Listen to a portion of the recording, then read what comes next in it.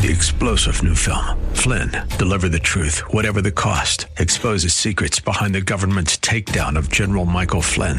Flynn knew what the intel world had been up to. He ordered the first audit of the use of contractors. This set off alarm bells. He told the truth. He was the most dangerous person for Donald Trump to hire. They had to get rid of Flynn. Flynn, deliver the truth, whatever the cost. Available now. Watch it today. Go to salemnow.com. salemnow.com. And now a word from one of our Bible Live sponsors. Our company is so proud and excited to sponsor the Bible Live. As a businessman, I have to make decisions every day about how to best invest time, personnel, and resources for the best return and results. The scriptures say there are two things on earth that will last forever: God's Word and the souls of people. It's my hope that you, your family, your church, and perhaps even your business will pray about giving a tax-deductible donation to the Bible Live at this time. Together, let's expand this historic broadcast of the scriptures to other cities across our nation. A sound investment for both time and eternity. You can donate by credit card at the Bible Live website, www.thebiblelive.com, or mail your check for the Bible Live to P.O. Box 18888. That's P.O. Box 18888, San Antonio, Texas 78218.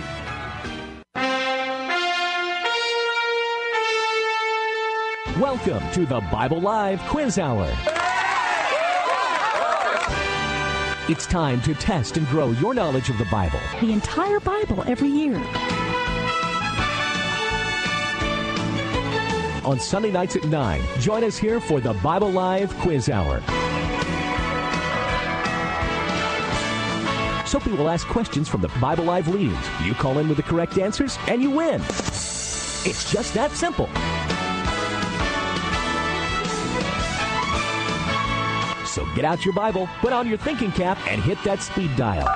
Because here's the host of the Bible Live, your Apache Indian scout through the book of books, Soapy Dollar.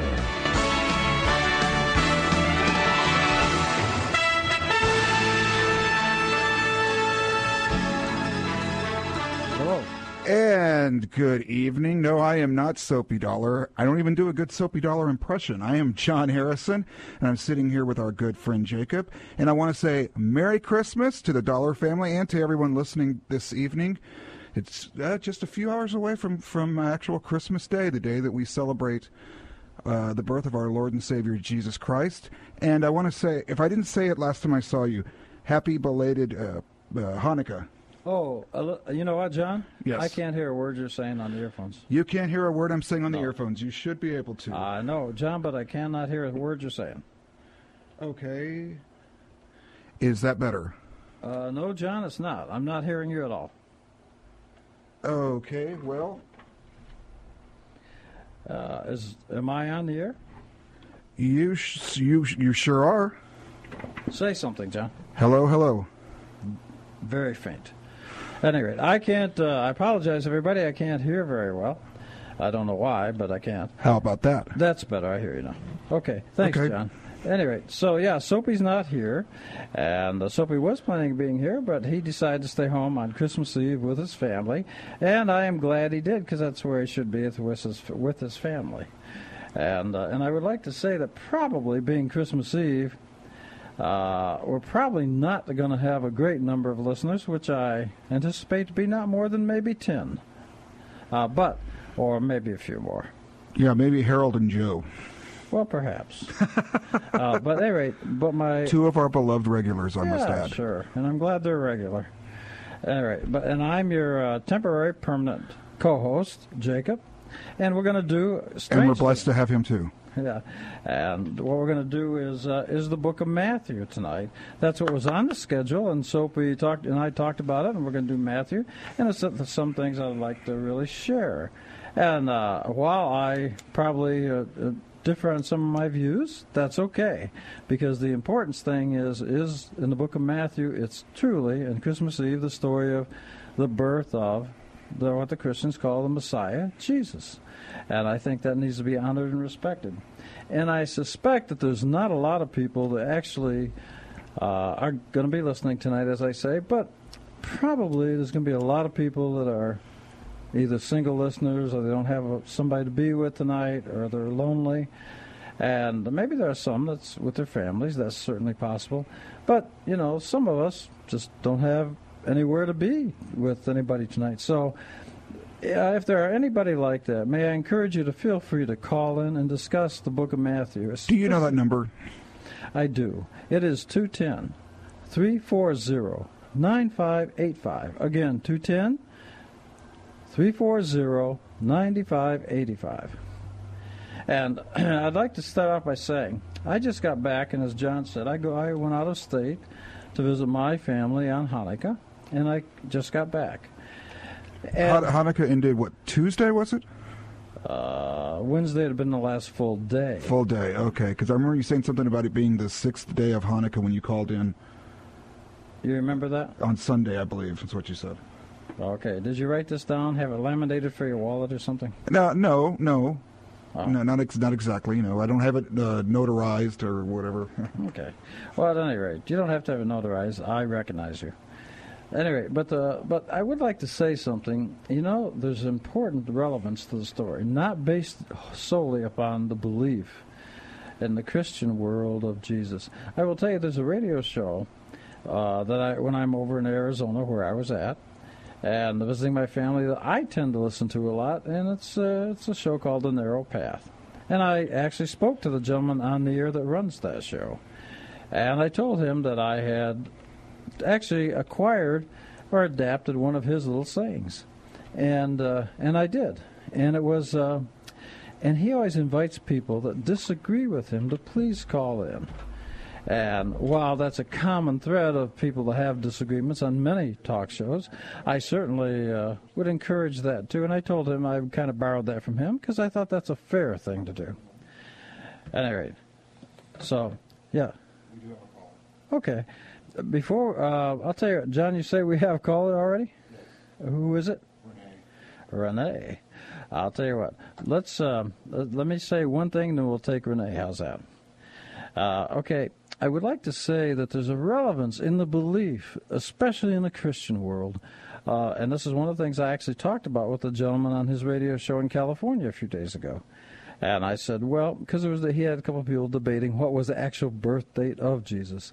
And he said, and I agree with him, that the relevance is not so much today, though that is important. It is also the fact that it occurred is probably more important, in fact, paramount. And I said that. And I said, I think that, and I said that, and he made the comment, he says, well, it's important if it matters. And that statement stuck with me, and I began to think about it. And I thought, it does matter, even to a non-Christian, because we do live in a Christian world.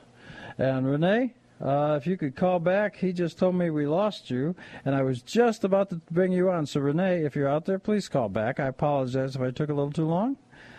And if you call right back, we'll get you right on. I'm sorry, I was just going to get you. I don't know if we disconnected you or we just lost you. But please call. Anyway, what I was going to say is, let me tell a little story that happened when I was over there. And this is not to pat myself on the back. Normally, I don't tell these stories. But when I was over there, talk about how the effect of Christianity even works in the modern world today, is that I saw at this hotel, I saw this truck be towed away. And there was 2 men, 2 women. And among them they had, 4 or 5 little children.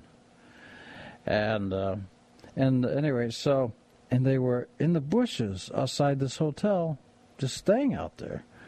And their truck had been towed away. I actually saw the tow truck and the police car. And I thought, well, that's sad, especially this close to Christmas, etc. Anyway, so the next day I drove past there because I had to go past there to get to my family's house a lot. At any rate, then they were still there the next day. And they had like maybe 10 little suitcases. And let's see if that's Renee, John. Anyway, so is that Renee? Okay. Okay, put Renee on. Let's talk to her. Renee, can you hear me? Renee? Hello, Renee. Can you hear me? Nothing, John. Well, Renee, I don't know. Please don't hang up. I don't know what's going on, but I'm sure the Master John will fix it. You're fixing it, Master John? Hello, Renee. Are you there? Yeah, me. Oh, I hear you now. I told you, John. You know, Jacob, when I first started, I used to start with Les Feldick, and he said when you read your Bible, you have to know the time and the when and the where. And, Jacob, I didn't get that until I started listening to you with Sophie Dollar. And then you taught me. Jacob, the Jewish people that are most important, I give to them first, and you're supposed to, you know what I mean? Uh-huh. Well, my charities, I give to Michael Evans. Do you know Michael Evans? I know the name. I don't know him. Yes. But I mean, you know who he is. I've heard the name. Yes, I think I. He's Pastor Michael Evans, and then when you give money, then he gives it right to the Jewish people, so then they'll know. You know what shocked me, Jacob? You know what really shocked me? The Jewish people, they don't believe in Jesus. And I don't understand this. And I don't understand why. You know, they're the first chosen. Then how come they don't understand? How come they can't believe? Are you talking? Hey, that's a great question you're asking. So let me see if I understand your question. You know, Jacob, when I was listening, and I was listening to Les Feldick, and I was listening to you and everything, and then I said, I pray every night, and I said, Father, I'm so sorry they don't believe in your son. I'm so sorry they don't believe in your son. You know, Jacob, that shocked me. That really shocked me. How can they not? How can the Jewish people not believe in Jesus? How can they not, man? They're the number one. Well, that's a fair question, and that question has been asked for a long time. It hurts my heart. It hurts and breaks my heart. So I get on my knees and I pray. I say, Father, let there be more Jewish people that believe in your son today. When I pray, Jacob, when I pray that. Well, listen, let me ask you a question. And you know, Jacob, I'm the least deserving, I'm the most insignificant, and I'm a Gentile. And Jesus, he loves me, and he went to the cross for me. And you know what I'm saying? Yeah. I'm the least deserving, I'm the most insignificant, and I'm a Gentile, and he loves me.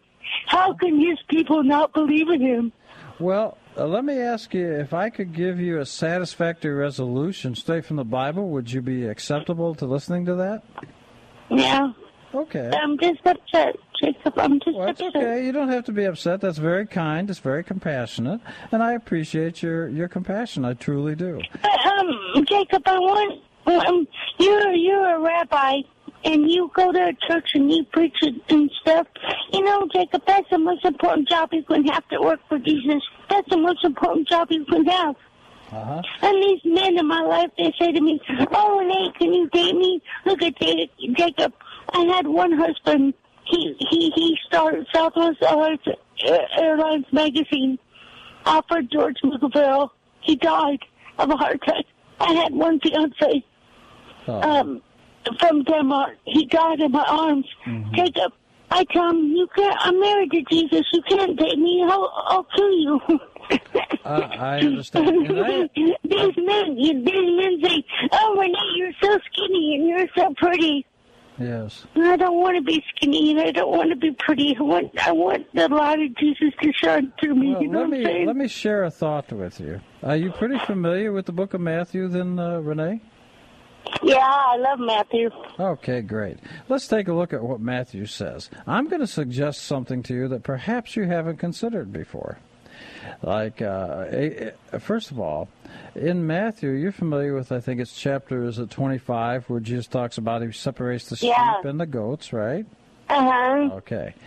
Jesus, depart from me. I know you're not. Depart from me. I know you're not. Because you know why, Jacob? Why? The Father, my God, my Father, he says, you cannot sin because I gave you my son. I gave you my son that didn't sin, so then you can't sin in your life. Mm-hmm. How come people don't get it? Well, let me ask you a question. Are you familiar with the line, it says in Matthew, about until the time of the Gentiles are fulfilled? I'm going to offer you an explanation I think that might be helpful to you. Are you ready? Yeah, until the time the Gentiles come, then you won't. Until the time of the Gentiles, Jesus says, is fulfilled. And then in Romans it says the same sentence. Yeah, but you know, Jacob, when Jesus says, Renee, I want you to listen to me. And when Jesus says, until the time of the Gentiles come, so then, what does that mean? Okay, so then, thanks. That's what I'd like to... Let me offer a suggestion to you. Right now, many times I'll say to people, well, who is it that you really don't want, from the Christian perspective, that you don't want to get into heaven? Australians, Koreans, maybe people from Florida. I want to get saved. Sure, you want everybody saved, don't you? Yeah, I do. So listen. Then the times of the Gentiles have not been fulfilled. So let's accept 100% that what the New Testament is saying is correct. If we, for our conversational purposes, we'll say it's correct. But it gives us scripture and time. It says, until the time of the Gentiles is fulfilled. Well, the time of the Gentiles is not fulfilled. So let's say that what Jesus was saying is correct and what it says in Romans is correct. If that's the case... I love the book of Romans. Okay, I'm glad you do. But listen to what I'm saying, because it will give you an answer to your very first question, I think. It's this. Let's say that the Jews were told by God, hold up, and even by Jesus. Apostle Paul. Listen, wait. Do you want... Apostle Paul said to the Jews, I would have went to hell for you. I would have went to hell for you if you would have believed. I would have went to hell for you. I'm familiar. That's what Apostle Paul said. Yes, I'm familiar with that, and Paul also wrote the book of Romans, didn't he? Yeah, so that's what he said. Listen, Renee, this is going to go... Renee, this is going to go a lot easier if you let me have a say. Okay. All right, so, look, I'm saying is, they both give a standard, Paul and Jesus. Until the time of the Gentiles is fulfilled, I'm going to suggest this, that if the times of the Gentiles is fulfilled, and I believe you, that you would like everybody saved. Everybody in the whole wide world, whether from New Zealand, Russia, Poland, Australia, wherever.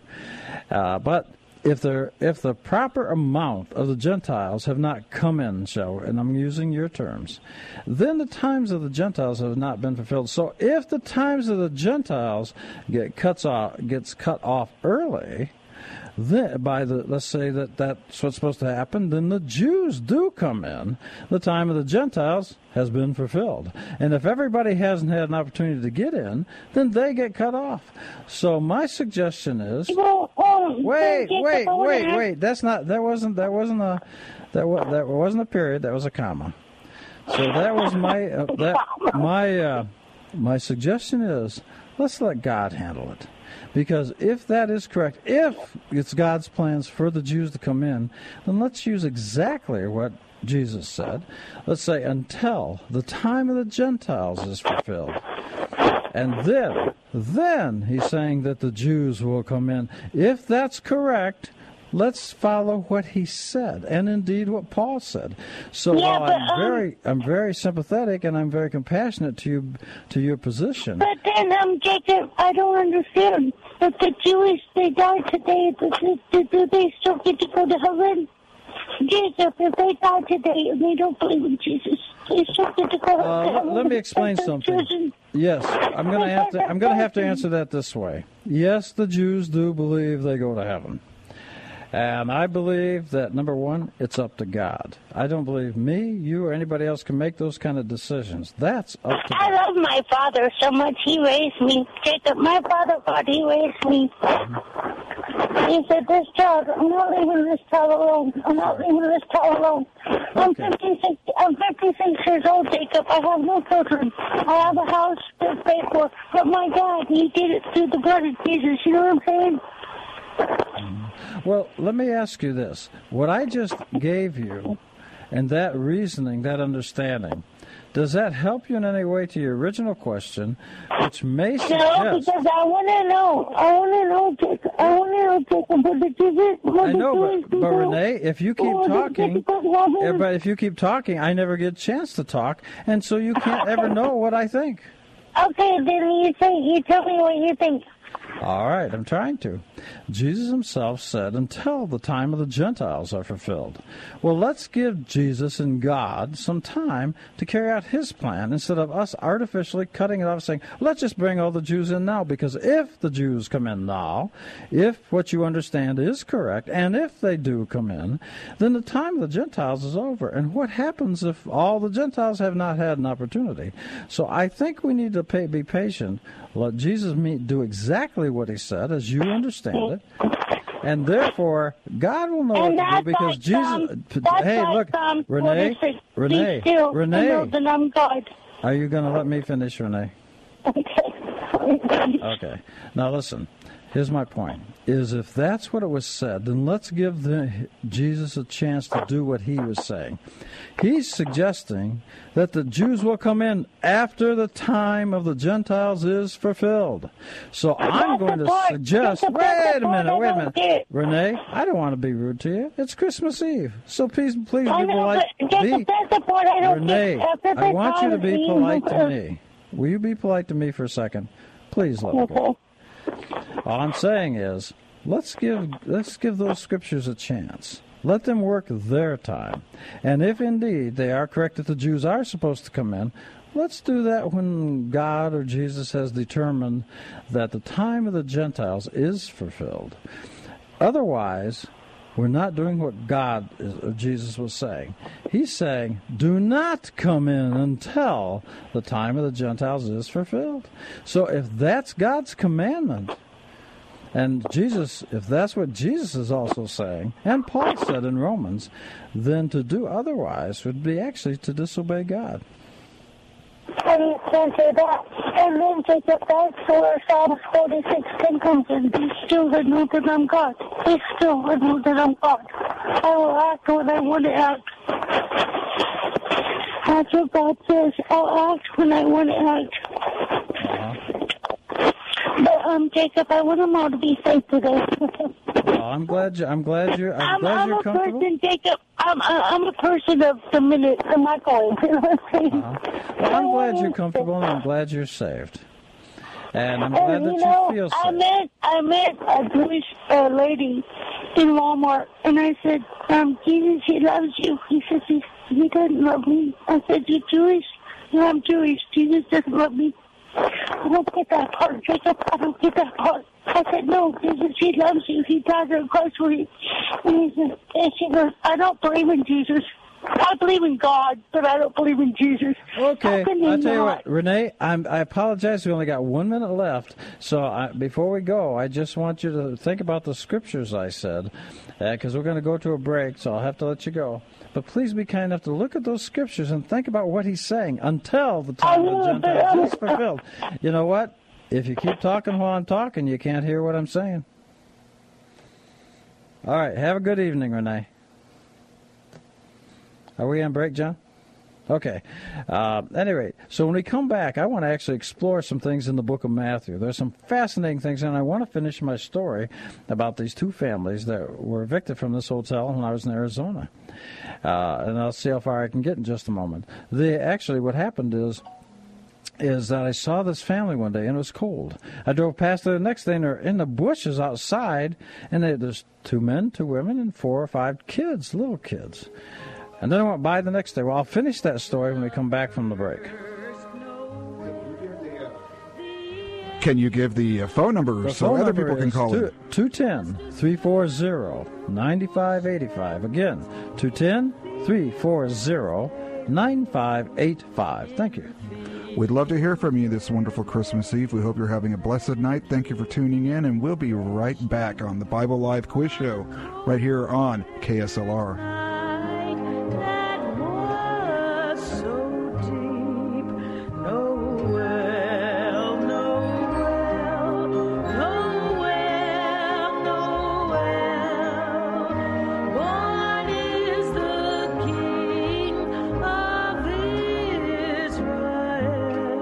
Dr. Stan Shelton, with offices at Loop 410 and Broadway, has taken care of the Dollar family, that's Suzanne and me plus our 3 children, for the past 25 years. Suzanne, tell the folks about our dentist. Well, like you say, Dr. Shelton is a dentist for a lifetime. He's got the latest technology. He's busy, but I've never had to wait, and I never dread going to the dentist. In fact, he and his staff are so personable that I actually rather enjoy it. Go to drshelton.com or call 590-7878.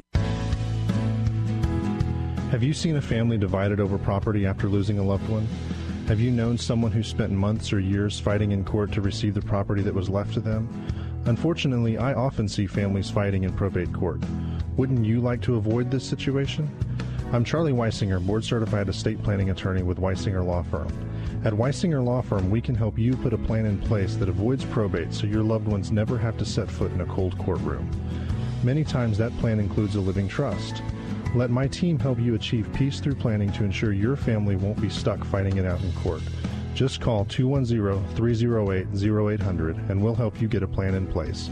We're located just north of San Antonio in Selma, Texas, so call me, Charlie Weisinger, at 210-308-0800. That's 210-308-0800 or WeisingerLawFirm.com. Weisinger Law Firm, peace through planning. Hey, this is Bob Waliszewski. Thanks for listening to Plugged In. Songstress Halsey's latest hit, Bad at Love, features a woman who just can't seem to get the hang of love, no matter how many times she tries. But what is love, according to Halsey? Well, her song says it's a mashup of broken relationships with both men and women. Some are alcoholics, some are drug addicts, some are misogynists, and some are verbally abusive. Always make the same mistakes, 'cause I'm bad at love. The sad reality here is that Halsey portrays love as little more than an always fading feeling. I can't help but wonder if the singer really knows that much about love at all. So I'm giving Bad at Love a 1.5 out of 5 for family friendliness. For the full review of the song, be sure to visit us at pluggedin.com/radio. I'm Bob Waliszewski for Focus on the Family's Plugged In. Find out more about your favorite programs and the ministries on AM 630 The Word by going to the program guide at am630theword.com. There you'll get connected to the ministry website, email, and phone number. Plus, find out when your favorite show airs on the program guide at am630theword.com. Mary, did you know that your baby boy will one day walk on water?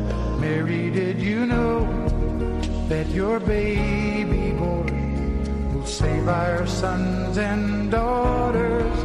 Did you know that your baby boy has come to make you new? This child that you delivered will soon deliver you. Mary, did you know you're listening to the Bible? Your baby boy will give sight to a blind man. Mary, did you know that your baby boy will calm a storm with his hand? Did you know that your baby boy has walked where angels trod? Alrighty, welcome back to the Bible Live Quiz Show. I am not Soapy Dollar, as I said earlier. I am John Harrison, sitting in Soapy's seat, not taking his place, because that would be nearly impossible. But we do have Jacob over here with a lot to tell. Temporary permanent host. Yes. I would say he's a permanent host.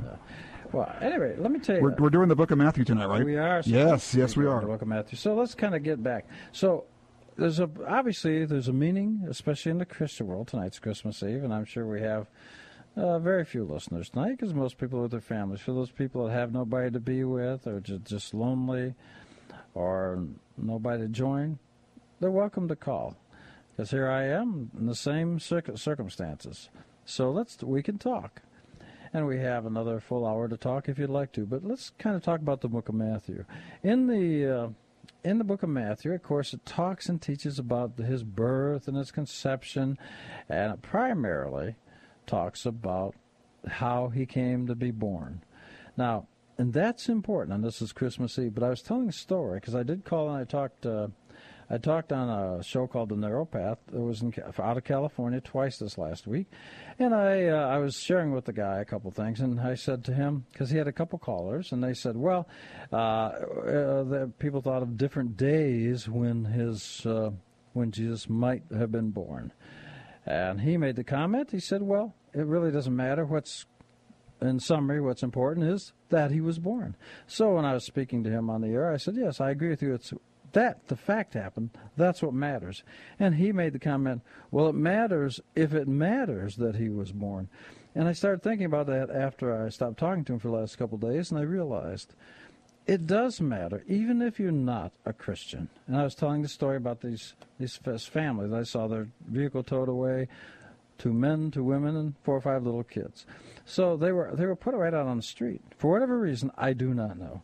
But so the next day I go by, and they're still there in the bushes. On the third morning I go by, and they're still there in the bushes. But I did notice that 2 of the people were gone. I assumed they were out seeking some help or doing something. And I saw this little 4-year-old girl, and she opened up her little suitcase. And she was taking out a little dress, I assumed, to change into her little dress. And they were back in the bushes. There was a stoplight right there, and they were in these bushes. Well, what I did is, I didn't stop and offer them no money, anything like that. But I drove down the street, and there was a big church. I went to that church, and I went in, and I found one of the associate pastors, and the church was fairly well vacant. They had just had a live nativity scene. And it was over. And I went and I caught him, went into him, and I sat down with him. His name was Doug. And I explained the situation about the people I saw, the car getting towed away, and here it is the third morning, and they're still there in the bushes, you might say. And the little girl I saw trying to get out a dress out of her little tiny suitcase. And I said, can't we do something? And I said, if I was back in Texas, perhaps I'd know somebody to call. And I'm not saying this to say what a great guy I am. I'm not saying that at all, but I want to make a point about the book of Matthew. How did I know in today's modern world the place to go to get help for those people was a church? A Christian church. So my point is this, because I was thinking about what the gentleman said whose show I spoke on out of California. We said it matters if it matters, and afterwards I realized, Christian or not, it does matter. We live in a Christian world, and the doctrine of Christianity, from way back in the book of Matthew, teaching to love your neighbor, to be friends, to help, especially anybody that needs help. I knew what I expected to find when I went to get those people help. I stopped in there. I was actually on my way to a store, and I thought my time would be better spent visiting with that church. I went in there, I talked to them, and I explained the whole situation. But the important thing is, from the book of Matthew, actually, I knew where to go ask for help. That story that began with the book of Matthew in the New Testament, way back then, a couple thousand years ago, was so impactful and mattered so much even to a person that may not be a Christian, even if they're a good Samaritan. I went to that church and I asked him for help. The guy made some phone calls. Now, I do not know if his efforts got them help or not. I do know this. That afternoon and the next day, they were all gone. Their family, all the people had gone, the suitcases, and all the little kids were gone. But I know that I knew where to go. Now, the question is, why would I know where to go? Because that, whether you're a Christian or not, that is what Christianity has taught. That's the importance of Christmas Eve. And I say that from basically an outsider's point of view. And so I'm hoping that the guy, he said he could make some phone calls, and I hope he did, and I hope that's what happened. But one way or the other, those folks got taken care of. But the interesting thing that occurred to me when I was speaking to the guy on his show in California, and he says, well, it matters if it matters. And I think he was driving at the fact that if you believe in Jesus as the Messiah. And then I started thinking afterwards, no, I don't think so. I think that we live in a Christian world, and those understandings and those doctrines are available to anybody that recognizes the importance of people needing help and where to go to get the help. And it came from the Gospels. And there's no doubt about that. I knew where to ask for help for those folks, and I believe they got it. At any rate, that's my point. That's why it's relevant in today's world. And so if there was anybody that really needed help, even in today's world, where do you call? You call your pastor, your priest, you call in the Christian world. And they call and they ask to talk to people, ask for help. Perhaps a death in the family or even hospitalization. The churches have learned this from Jesus. And that's the importance that begins with the book of Matthew. And so I definitely would like to encourage that that's the lesson that was began. I'd like to go one step further and suggest that I'll pass that on. Yeah, just go ahead, John. What? Anyway, but that's what we get. Now let's take a look at the book of Matthew.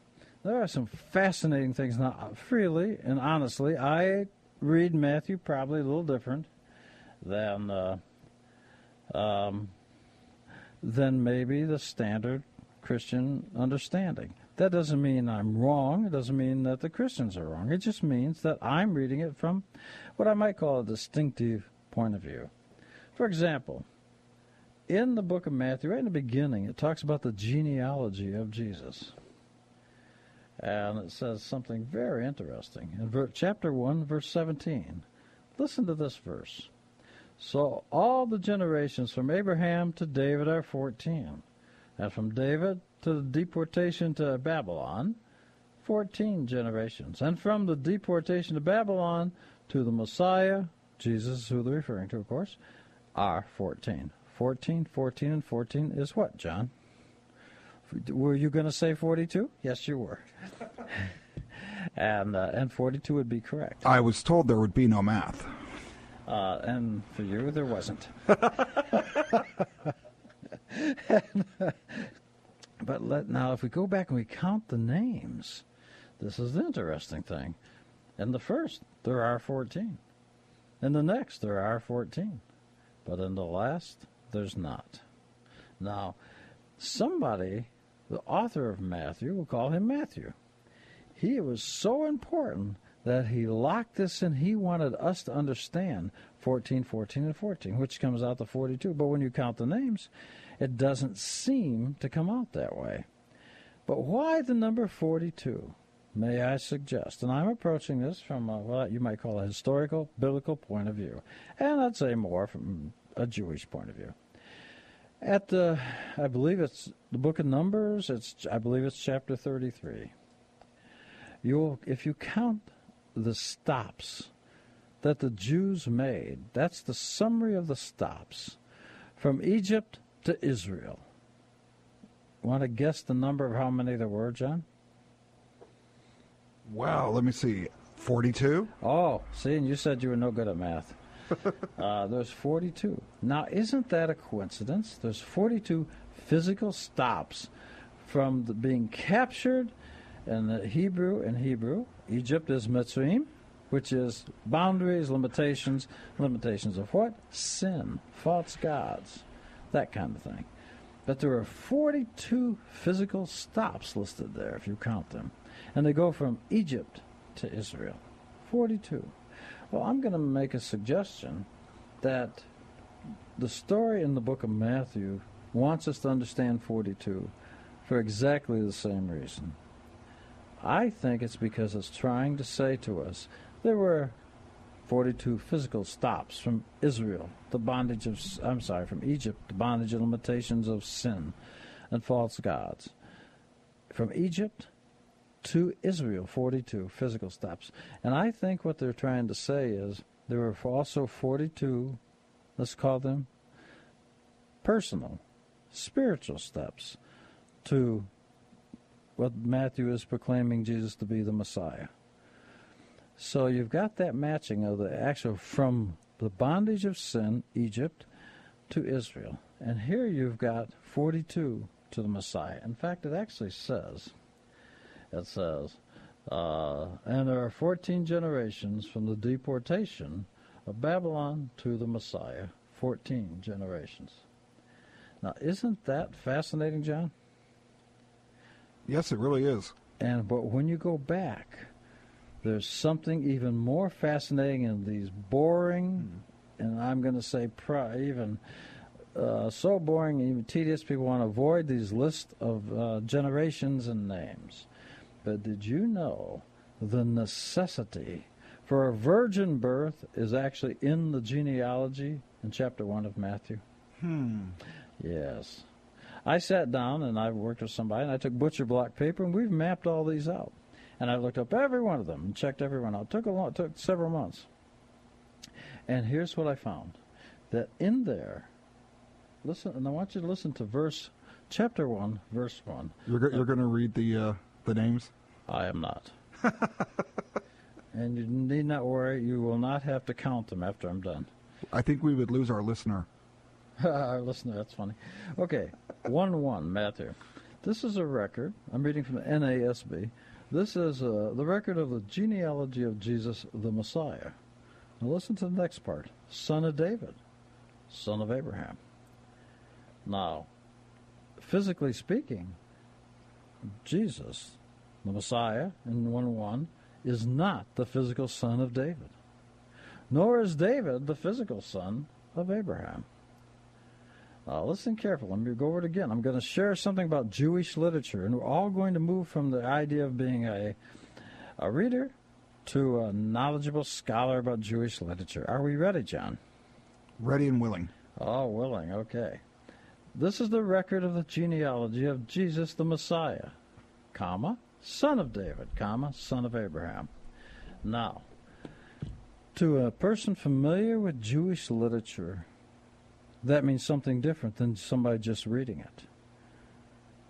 What is wrong from a Jewish perspective as Jewish literature goes with that first verse? And I'm going to tell you, it's not wrong. It only occurs one other time in the entire Torah. Okay. And here's what it is. Now listen, I said, first I listed Jesus, then David, then Abraham. We all know each one of them is not the physical father of the next one. So, Jesus is not the physical son of David. There's different things going on. So what is we get to Joseph eventually, don't we?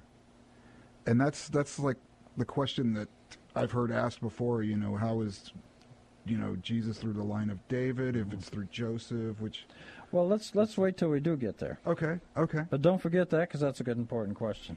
So what we got is it says son of David. Well, David, what does David bring to the story? He brings kingship. Okay. Royalty? Well, if you like, kingship, though. You know, that's why Jesus, a Messiah, gets to be a king, because he's a son of a king. Then it says, son of Abraham.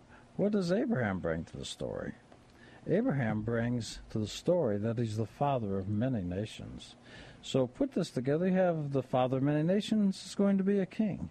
But there's something even more important in the first verse. Listen to how it goes. It goes Jesus, David, Abraham. Starting with the youngest, working to the oldest, correct? Correct.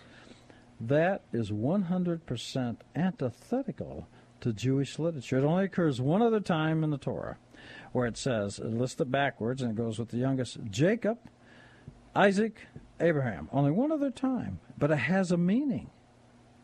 Are you ready for this meaning that the Christians ought to really love? Lay it on me. Okay. It means this. It means that the youngest guy you named was worthy to the blessings of David and Abraham, even if they didn't exist.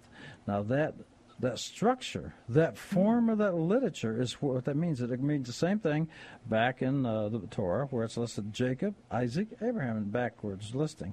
Why is it important?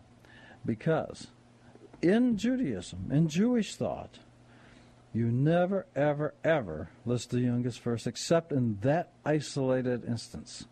What happens is you always list the eldest, because Judaism, Jewish thought, does not pass down sin, it passes down merit. So that's why God says, I made a promise to Abraham, Isaac, and Jacob. The merit is passed down, not because of the conduct of the Jews. We all know some things didn't go so well sometimes. Right. But it's because the promise to the elders, and the merit is passed down. So you have to have the elder listed first, unless you do it in this one isolated incident, and this is how we know what it means.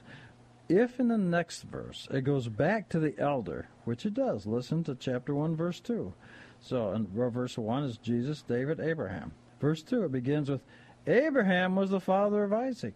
So it switches back to the elder. When that occurs, that's an actual structure. In English, we have commas, exclamation points, periods. We have sentence structure, and we have meanings. We use punctuation.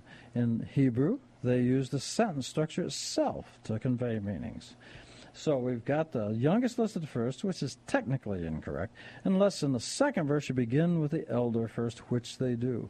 That's telling us, just like the time back in the Torah, the only time, that it means that the youngest guy, Jacob, would have been worthy of the blessings of Isaac and Abraham, even if they had not existed. And that's what this meaning is supposed to be conveying. Isn't that interesting? Yeah, very much so. Yeah, now see, that's a Jewish take. Sure. Now, that's from Jewish literature. That's how it works. Now, you want to talk a little bit about Joseph, the ostensible father of Jesus, husband of Mary, right? Right, and the question I've heard asked, and I think it's a reasonable one for people who don't know and are wondering, we talk about the Messiah being through the line of David, and then we get to Joseph, and then we talk about the Immaculate Conception, which, we think of, as physical, by blood being, related and going the generations back, like you do genealogy and stuff. Do you know what Immaculate Conception refers to? It doesn't mean that they're tidy. No, but I mean... That's a joke. I'm trying to think of how to word this nicely. Well, let me clear it up for you. Immaculate Conception comes from primarily the Catholic Church. Okay. Immaculate Conception is referring to Mary, not Jesus.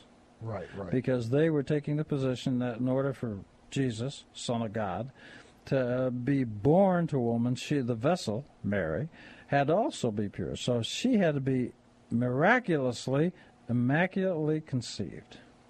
Okay, so that means that then Jesus didn't come from Joseph, or... No, I'm not talking about Joseph, I'm talking about Mary. No, I know, the word Immaculate Conception. I understand that. That means, though, that if I understand what you're saying, if it was an Immaculate Conception, then the two of them did not... No. We're talking about Mary, not Jesus. No, I'm talking about Mary and Joseph. Okay, but just so we understand where that term comes from, that's basically from the Catholic world, that term. I'm sure that some scholar in Catholicism could expand on that much more than I, but I am familiar with that much. So if we go back and let's just take a look at that. If you're a scholar listening, please call in. And the number is, if I can remember it, the number is 210-340-9585. All the scholars listening tonight. Being it's Christmas Eve, we may not get them. Anyway, let's take a look at that verse. It's chapter 1, verse 16. It says, Jacob was the father of Joseph, the husband of Mary, by whom Jesus was born, who is called the Messiah. Now, notice it doesn't say that Joseph is the father. Right. It just tells Joseph was the husband of Mary. Correct? Correct, yes. That I get. Okay. Now, let's stop for a moment and think. We've been listing the genealogy from David and Abraham, correct? Yes. Up till this point. Now we got on to Joseph. Right. Now, God, hold on, put your seatbelt on tight. God is not from the tribe of Judah. Click. God is not from the tribe of Judah.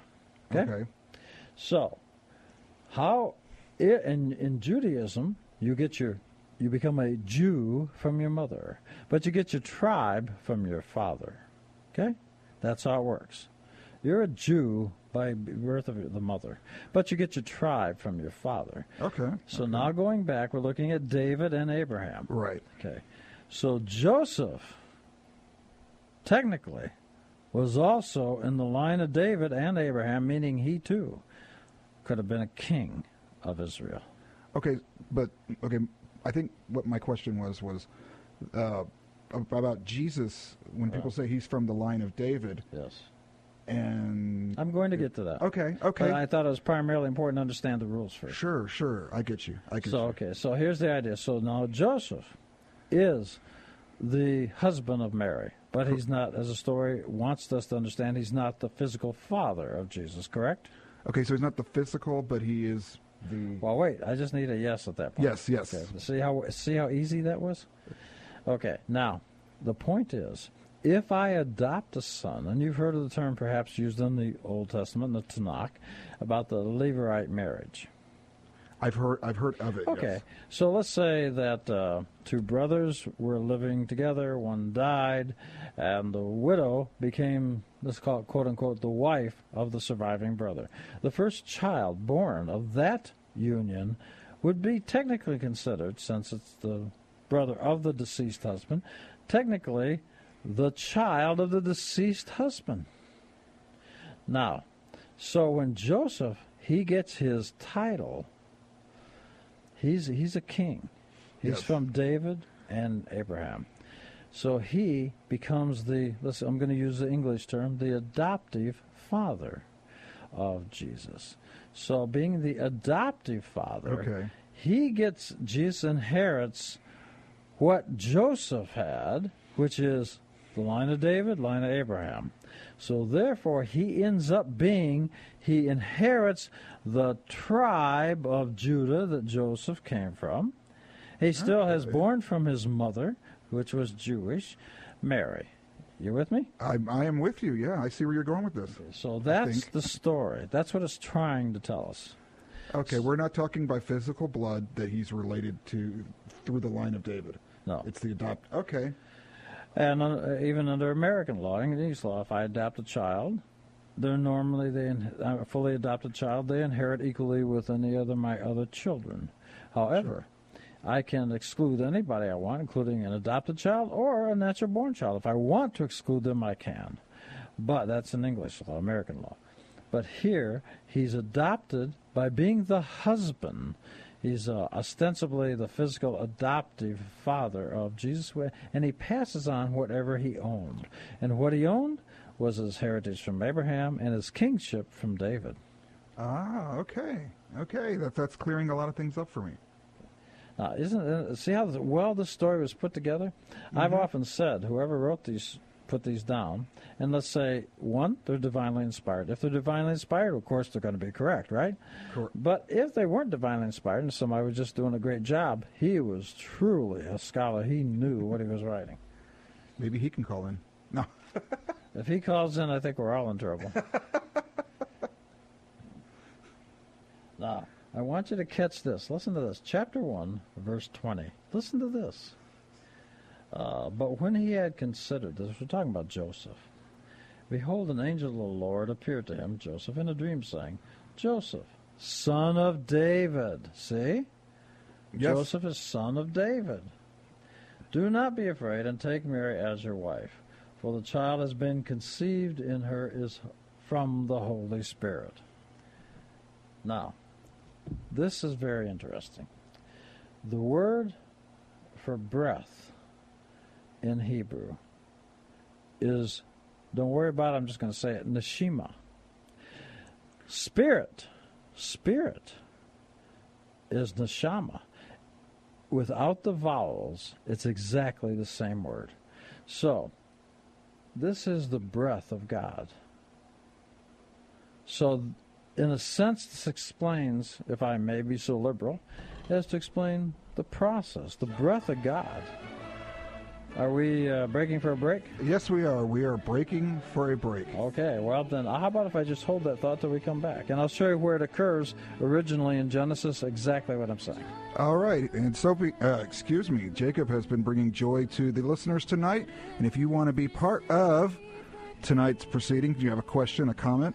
You can call us at, give us that number again. 210-340-9585. That's right. We hope you're having a wonderful Christmas Eve, and we appreciate you spending a little bit of it with us this evening. And we'll be right back on the Bible Live Quiz Show on KSLR.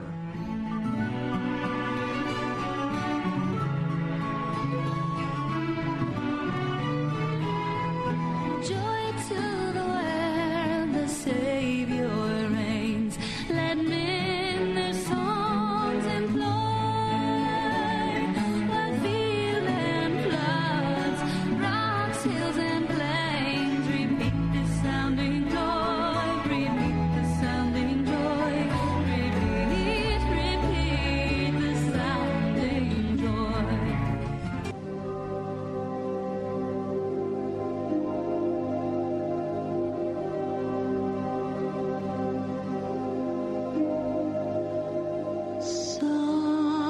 Silent night, holy night, all is calm, all is bright. This is the Bible Live with Soapy Dollar. Virgin Mother and Child, holy infants. John Harrison here on the Bible Live Quiz Show. You're listening to our Christmas Eve edition. Sophie's away from the studio. That was Barbara Streisand. That was. Now, it's always been ironic to me. I have a friend who's looking. Are you going to be ironic with us tonight? Well, yeah. Well, I have a friend who converted to Judaism, and back in the 90s, and he's always he loves pointing out that Neil Diamond has a Christmas album, Barbara Streisand, they're Jewish. Yeah. You don't have any thoughts on that? Do you know what the largest selling Christmas record in history is? Well, that's what I point out to him. White Christmas. White Christmas, sung by? Well, Bing Crosby. About who wrote it?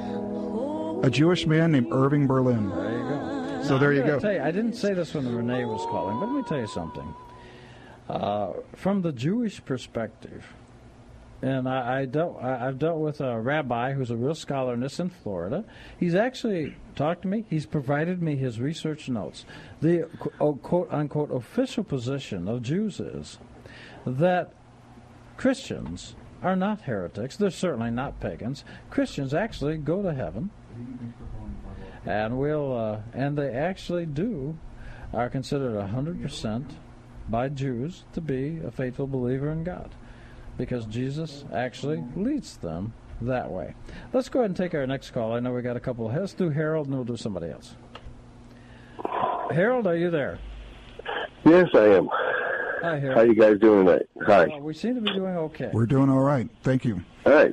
Yeah, John, I didn't know I was going to say this, but the things you said about Neil Diamond and Streisand, how they do Christian albums, and they're Jewish. Well, there was a prime example of just the opposite with Jacob's story, a Jewish man going to a church to get some help, for that. And, that was really, really a good story. And, Jacob, how you said that you really didn't know the end of it. You didn't know how it ended or how it happened. Yes. But that's kind of the way it is, when we help people out, when we, I guess we pray to God, and, we have to go by faith. I think we go by faith. And I think you have faith to know that probably those people were treated probably quite well. And that's the way prayer works, I guess. We don't really know our answer now, and we may never know the answer. But anyway, I didn't want to say anything about that, but I just thought that Streisand thing was pretty good. And, you have to believe me, Jacob, I hope. I've been thinking about Genesis chapter 2, verse 7, and you had just said you were going to go back to something in Genesis related to Matthew. This is Harold, you have No idea. This is a moment. I don't think this is a coincidence. I told John before the break I was going to go back and show where it occurs, and it's Genesis 2:7. Well, you know, that was our Bible study Saturday, and I've been dealing with this verse, and I went to Barnes & Noble's this afternoon, and I left another Barnes & Noble's. I went to the one on 1604, and I just couldn't get past this verse, and so we finally just came home. And the thing about this verse, and I got the man's permission, it says, Genesis 2:7, it says, and the Lord God formed man out of the dust of the ground and breathed into his nostrils the breath of life, and the man became a living soul. Yeah. And Jerome, sitting next to me, he said I could say his name because I said, I'm going to have to ask this question, and I didn't know if it would come up and not be awkward. But he said, how do you explain the belly button? And that's what he said, and other people didn't hear him. And I asked Jerome, have you ever heard of that before? He goes, no, it just came to me. And so Adam, the story is that Adam and Eve did not have a belly button.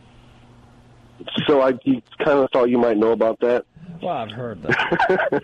But the verse, what a serendipity moment, Harold. Because I told you just before the break I was going to go back to something in Genesis. It's 2:7. You talked about 2:7. In the verse you just read, when it says the word breath, would you mind reading that once more? You must have it handy.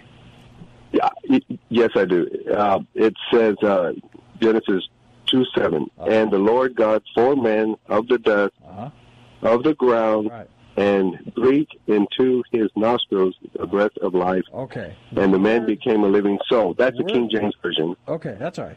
The word breath, the word breath there is the word neshama in Hebrew. But neshama is, let me correct. It's the word neshima in Hebrew. Now, what does that mean in English? Wait, hold on. I'm in the middle of a great point. Praise the Lord. Okay. Neshima is breath. The spirit that God gives a person that you're reading about in Genesis is called neshama. But in Hebrew, as we all know, it doesn't have vowels. So if I were to write the word down, the consonants, without the vowels, and it was just sitting on a piece of paper on the table, you wouldn't know if I'm talking about breath or spirit. But the point is, so when you look at that, and it's actually saying, an interesting side note, Harold, in that verse, in the Hebrew, there's a duplication of one letter. It's the letter Yud, the little tiny thing that looks like an apostrophe, but it's got two letters in there. And what that means is there were two formings going on. One, the physical body of Abraham, and then the spiritual, the breath, the spirit going into Abraham. So there was two formings going on. You can't say it in English unless you say forming-forming. But in Hebrew, it would be like this. It would be FFOORRMMIINNGG, the word inside of the word. So it's actually saying there were two formings going on. So when we take that, the word spirit or the word breath, it's the same word without vowels. Now you look over here in the New Testament in Matthew, and it says that he was conceived of her by the Holy Spirit. That word could be spirit, neshama, or it could be neshima, but it's the same word. That gives us a little clue as to what was going on, that Jesus himself was implanted in Mary by, you might say, the Holy Spirit, or, as it says in Genesis, God's breath. The breath of God. And, I called in after the break, right before the break started, because when you had said Genesis, and I just kind of got overwhelmed a little bit, and I said, oh, my goodness, he's probably going to talk about that thing, because I've been reading that all day. I can't believe I read one verse all day. I'm not all day, but when I went to read it, that was the verse I read. Let me put it that way. And, man, this has been exciting tonight. Well, that's all I got. I mean, and your show last week was just amazing. I listened to the iPods podcast.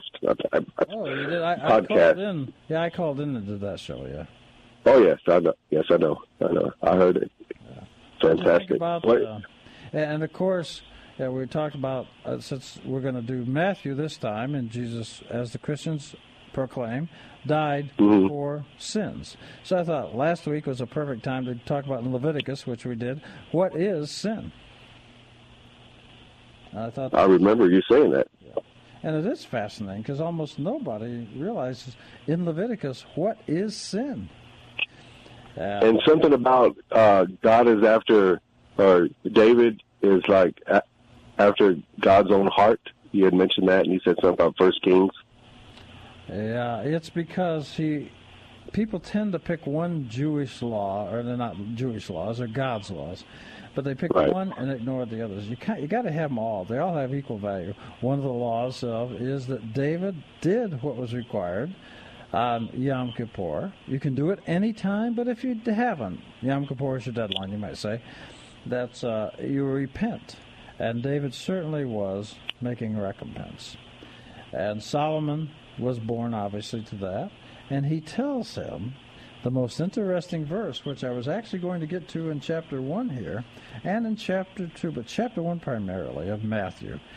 There is a difference between being a king and being a son of God.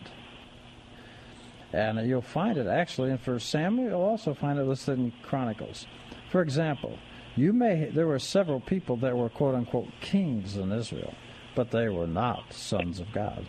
Because what David says to Solomon, he says, if you follow the laws which Moses wrote, then you will be a king, a son of God. Now, there were several kings that did not follow God's laws. They were kings by royalty standards, but they were not did not meet the requirement that David said to Solomon, or that Solomon actually repeated. They had to follow the laws of God. So as I understand it from reading in the book of Matthew, Jesus is a king and a son of God, not just because of the birth through Mary, but because he also obeyed all God's laws, and therefore, as Christians always proclaim, he did not sin. Right. So that's how I read it. That's what I understand. When Jesus was on the cross, he said, forgive them, they know not what they're doing, which means, and sin is not knowing. He does not say, forgive them, they know exactly what they're doing, because that would be... Yes, I read that. Yeah, there would be an iniquity. That's intentional. But not... I read that last week also. And so to me, it just fits like a kid glove, and I'm just so impressed. I mean, because there's no doubt about it. In the story, Jesus gets it 100% correct. It's pretty amazing. It really is. It really is amazing. I don't get tired of it. I read it all the time, and like I said before, I probably told some people before, I really don't understand exactly the way it's supposed to be met. But sometimes, I really, even though I don't quite understand maybe the way it's supposed to be met, and I don't mean in Hebrew or English or Christian or Jewish, I just mean sometimes I just read the Bible because I want to see what the words say, and I apply it to myself maybe at the time, or if I'm people have a lot of bad days, and then I find out how Jesus says you're supposed to be good to your enemies, and I'm like, oh, quit saying that, Well, I want to point out, what I always hasten to point out is, yes, Jesus said love your enemies. He did. But he said love them, but he also made it clear they are your enemies. I need to look that one up. He's not saying that they just believe everything they say. In fact, I noticed, I saw that movie, Darkest Hour, about Winston Churchill. And I left the movie thinking, recently there's been a whole bunch of British movies with his British heroes, like The Man Who Saved Christmas, Dunkirk, The King's Speech, and then this Winston Churchill movie. And I thought, and there's been a couple others, and I thought, why all the concentration recently on these British heroes? And it occurred to me, after I saw it today, because Winston Churchill was saying to the Parliament, and the guy did a great job, he's saying, we shall never surrender. And I realized maybe they're doing this because they're trying to save England now from, quite frankly, the Muslim influence, the large masses of people coming there, because we've all heard the story that really European England and Germany may be gone because the Christians are not reproducing. So I started wondering, is that the purpose of all these movies? Is that they're saying we will always exist, we will not be defeated? I started wondering. I don't have an answer. It just started occurring to me because I noticed in the last 2 or 3 years there's been several of those kind of movies about heroes in Great Britain defending Great Britain. Well, it sounds possible. It's possible. There goes that faith again we're talking about. I got two questions for you real quick, Harold. All right. One, these magi, as we call them, they came in the story of Jesus in the beginning of Matthew, because I'm concentrating not on the whole book of Matthew tonight, but primarily since it's Christmas Eve. And I know we probably have, like I say, 10 listeners, because the only people that are probably listening are people that don't have families or lonely, or people by themselves, like me or even John tonight. I don't know about John. I was sitting by myself, actually. Dan is in the bedroom. Hal's out with his girlfriend. And well, anyway, go ahead. So most people are going to be with their families, and if they're not, they're certainly welcome to share with Christmas Eve services. Well, maybe not. There you go. Yeah, this late. Okay. Well, I did know about a kid that was down in the basement of a church looking at it says there's a big roll on the wall, and it said died in service. And the preacher came by, saw this little 10-year-old boy, and said, what are you looking at? He says, I'm looking at all these people that died in service. And the preacher said, yes, they all died in service. And the little boy said, the 9 o'clock or the 11 o'clock? Oh, boy. At any rate, so these magi, they follow a star. Where in the story does it tell them what a star is? Why they should follow? If a star appeared out the window right now, you and I wouldn't jump on the donkey and head to it. This is a talking get my donkey. car and head to it. But the point is, there's also another fascinating thing. In chapter 3, now this is a little bit beyond, but this is part of the story beginning. I won't go beyond this, but in Matthew, Jesus comes to get baptized. And John says, well, I think I should be baptized by you. But Jesus says, no, we're going to do all righteousness. Do you know what all righteousness is that he's referring to? And don't worry, if you don't know, we're not going to give you any math questions.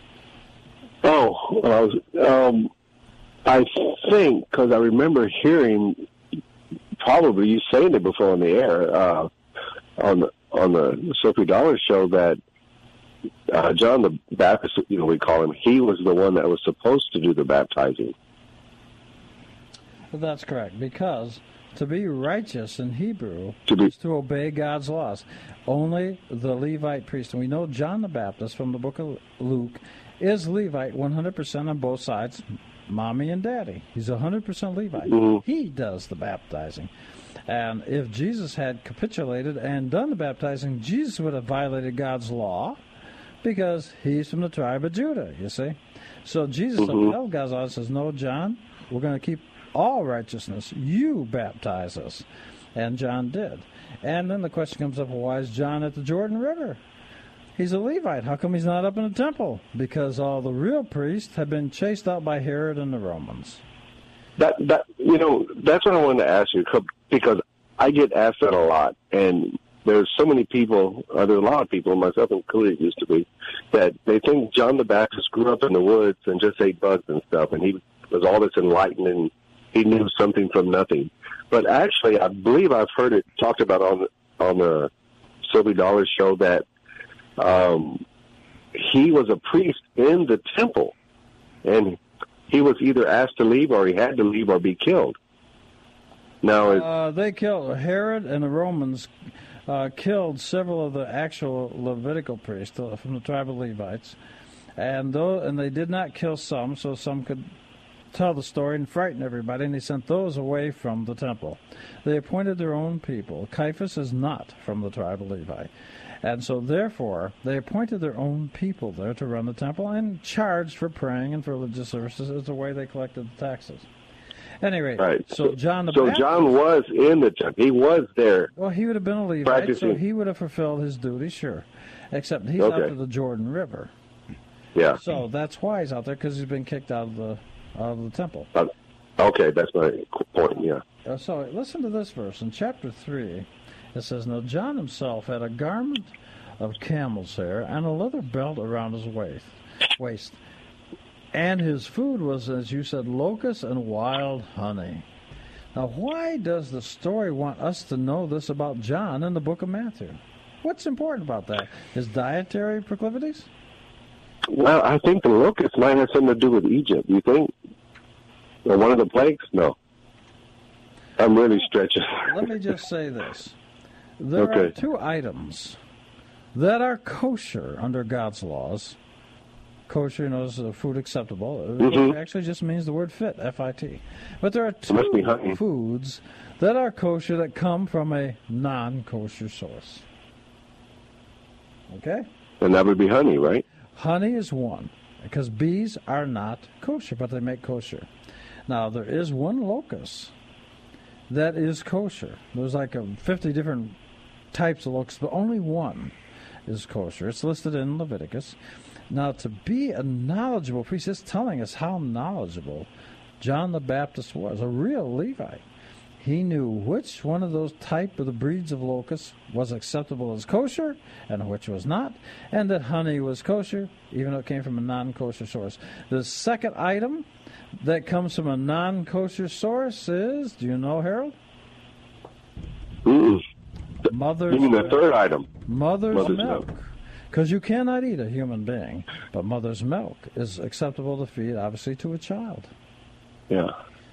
So there's two things that are from non-kosher sources that are kosher, but this locust idea is because they want you to know there's of all these different species of locusts, this guy, John, was so knowledgeable that he knew which one was kosher and which was not.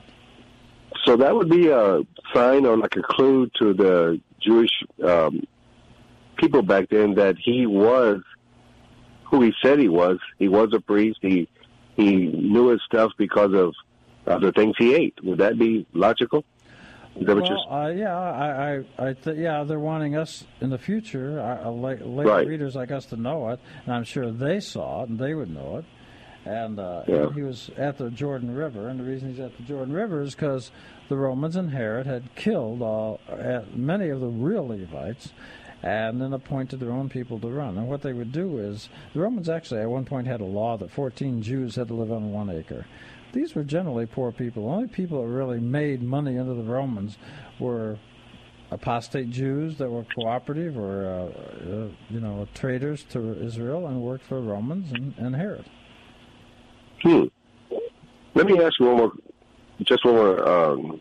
question. You just said 14 acres, 14 Jews. Acre at one point, yes. Right, 14. And earlier in Matthew 1, chapter 17, it uses the word 14 3 different times. Is there any correlation there, or is that just happens to be?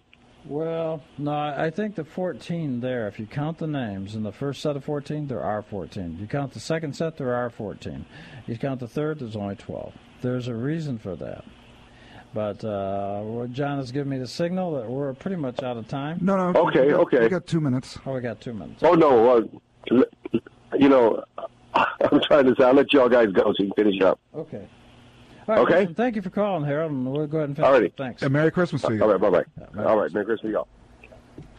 Okay, John, I know we'll be signing off in a minute, and you're giving me the signals as to when the time shows up. But I want to tell you, there is no doubt that for spiritual purposes, the Jews always appreciate that officially that Christians are absolutely going to heaven. I mean, real Christians. And they absolutely are not required to be Jewish. They're required to obey God. That's basically it. But they're never considered as excluded from Jews. Now, Jews are required to follow the 613 commandments. 6 plus 1 is 7, plus 3 is 10. The 10 commandments are all embodied in that. And other people are welcome to. They're not required to. However, it probably is a good idea But in the birth of Jesus, you've got this story going on in Matthew, and I'm sticking to Matthew. Something I'd like to tell you about Luke, but I don't have time, and I should stick to Matthew because that's what Soapy scheduled. But anyway, so we've got this whole idea. Now, the question that comes up real quickly of the official date of Jesus' birthday. How much time we have left, John? You've got about 15 seconds. Okay, well, in that case, let me just sum it up like this. I'd like to say that the Judeo-Christian ethics of how to treat and care for other people, we all learn. And where we learned it in our society is, we see from Christians. And remember, in that vein, always be the kind of person you would like to have for a parent. And a Merry Christmas to everybody out there. Soapy will be back here next week on New Year's Eve to usher in another year of Bible understanding and discussion on the Bible Live Quiz Show. Hey, y'all have a wonderful holiday and a great Christmas. We love you. Thank you for listening. The Bible Live is dedicated to helping restore the Bible to our culture and is brought to you by Crew Military Ministry. Mailing address is P.O. Box 18888. That's Box 18888. San Antonio, Texas 78218. Hear the entire Bible every year on the Bible Live, weeknights at 9:30 on this great station. Then join Soapy every Sunday evening at 9 o'clock for fun, inspiration, and valuable prizes on the Bible Live Quiz Show. Visit our website, BibleLive.com. That's BibleLive.com for more information about Soapy and the Bible Live broadcast. You may also order materials at the website and make tax-deductible donations to help Crew Military minister to our military personnel and broadcast the entire Bible every year to America and the world.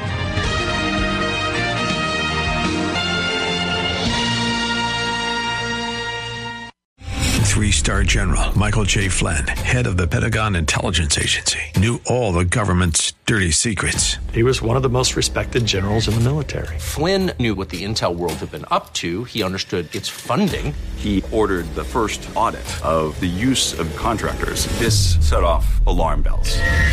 The explosive new documentary, Flynn, Deliver the Truth, Whatever the Cost, uncovers the facts behind this scandal. Flynn told the truth. He was the most dangerous person for Donald Trump to hire. I find out the worst enemy that I'm going to face in my life is right here in America. They took my assessment and they wanted me to change it. And I was like, I'm not changing it. They had to get rid of Flynn.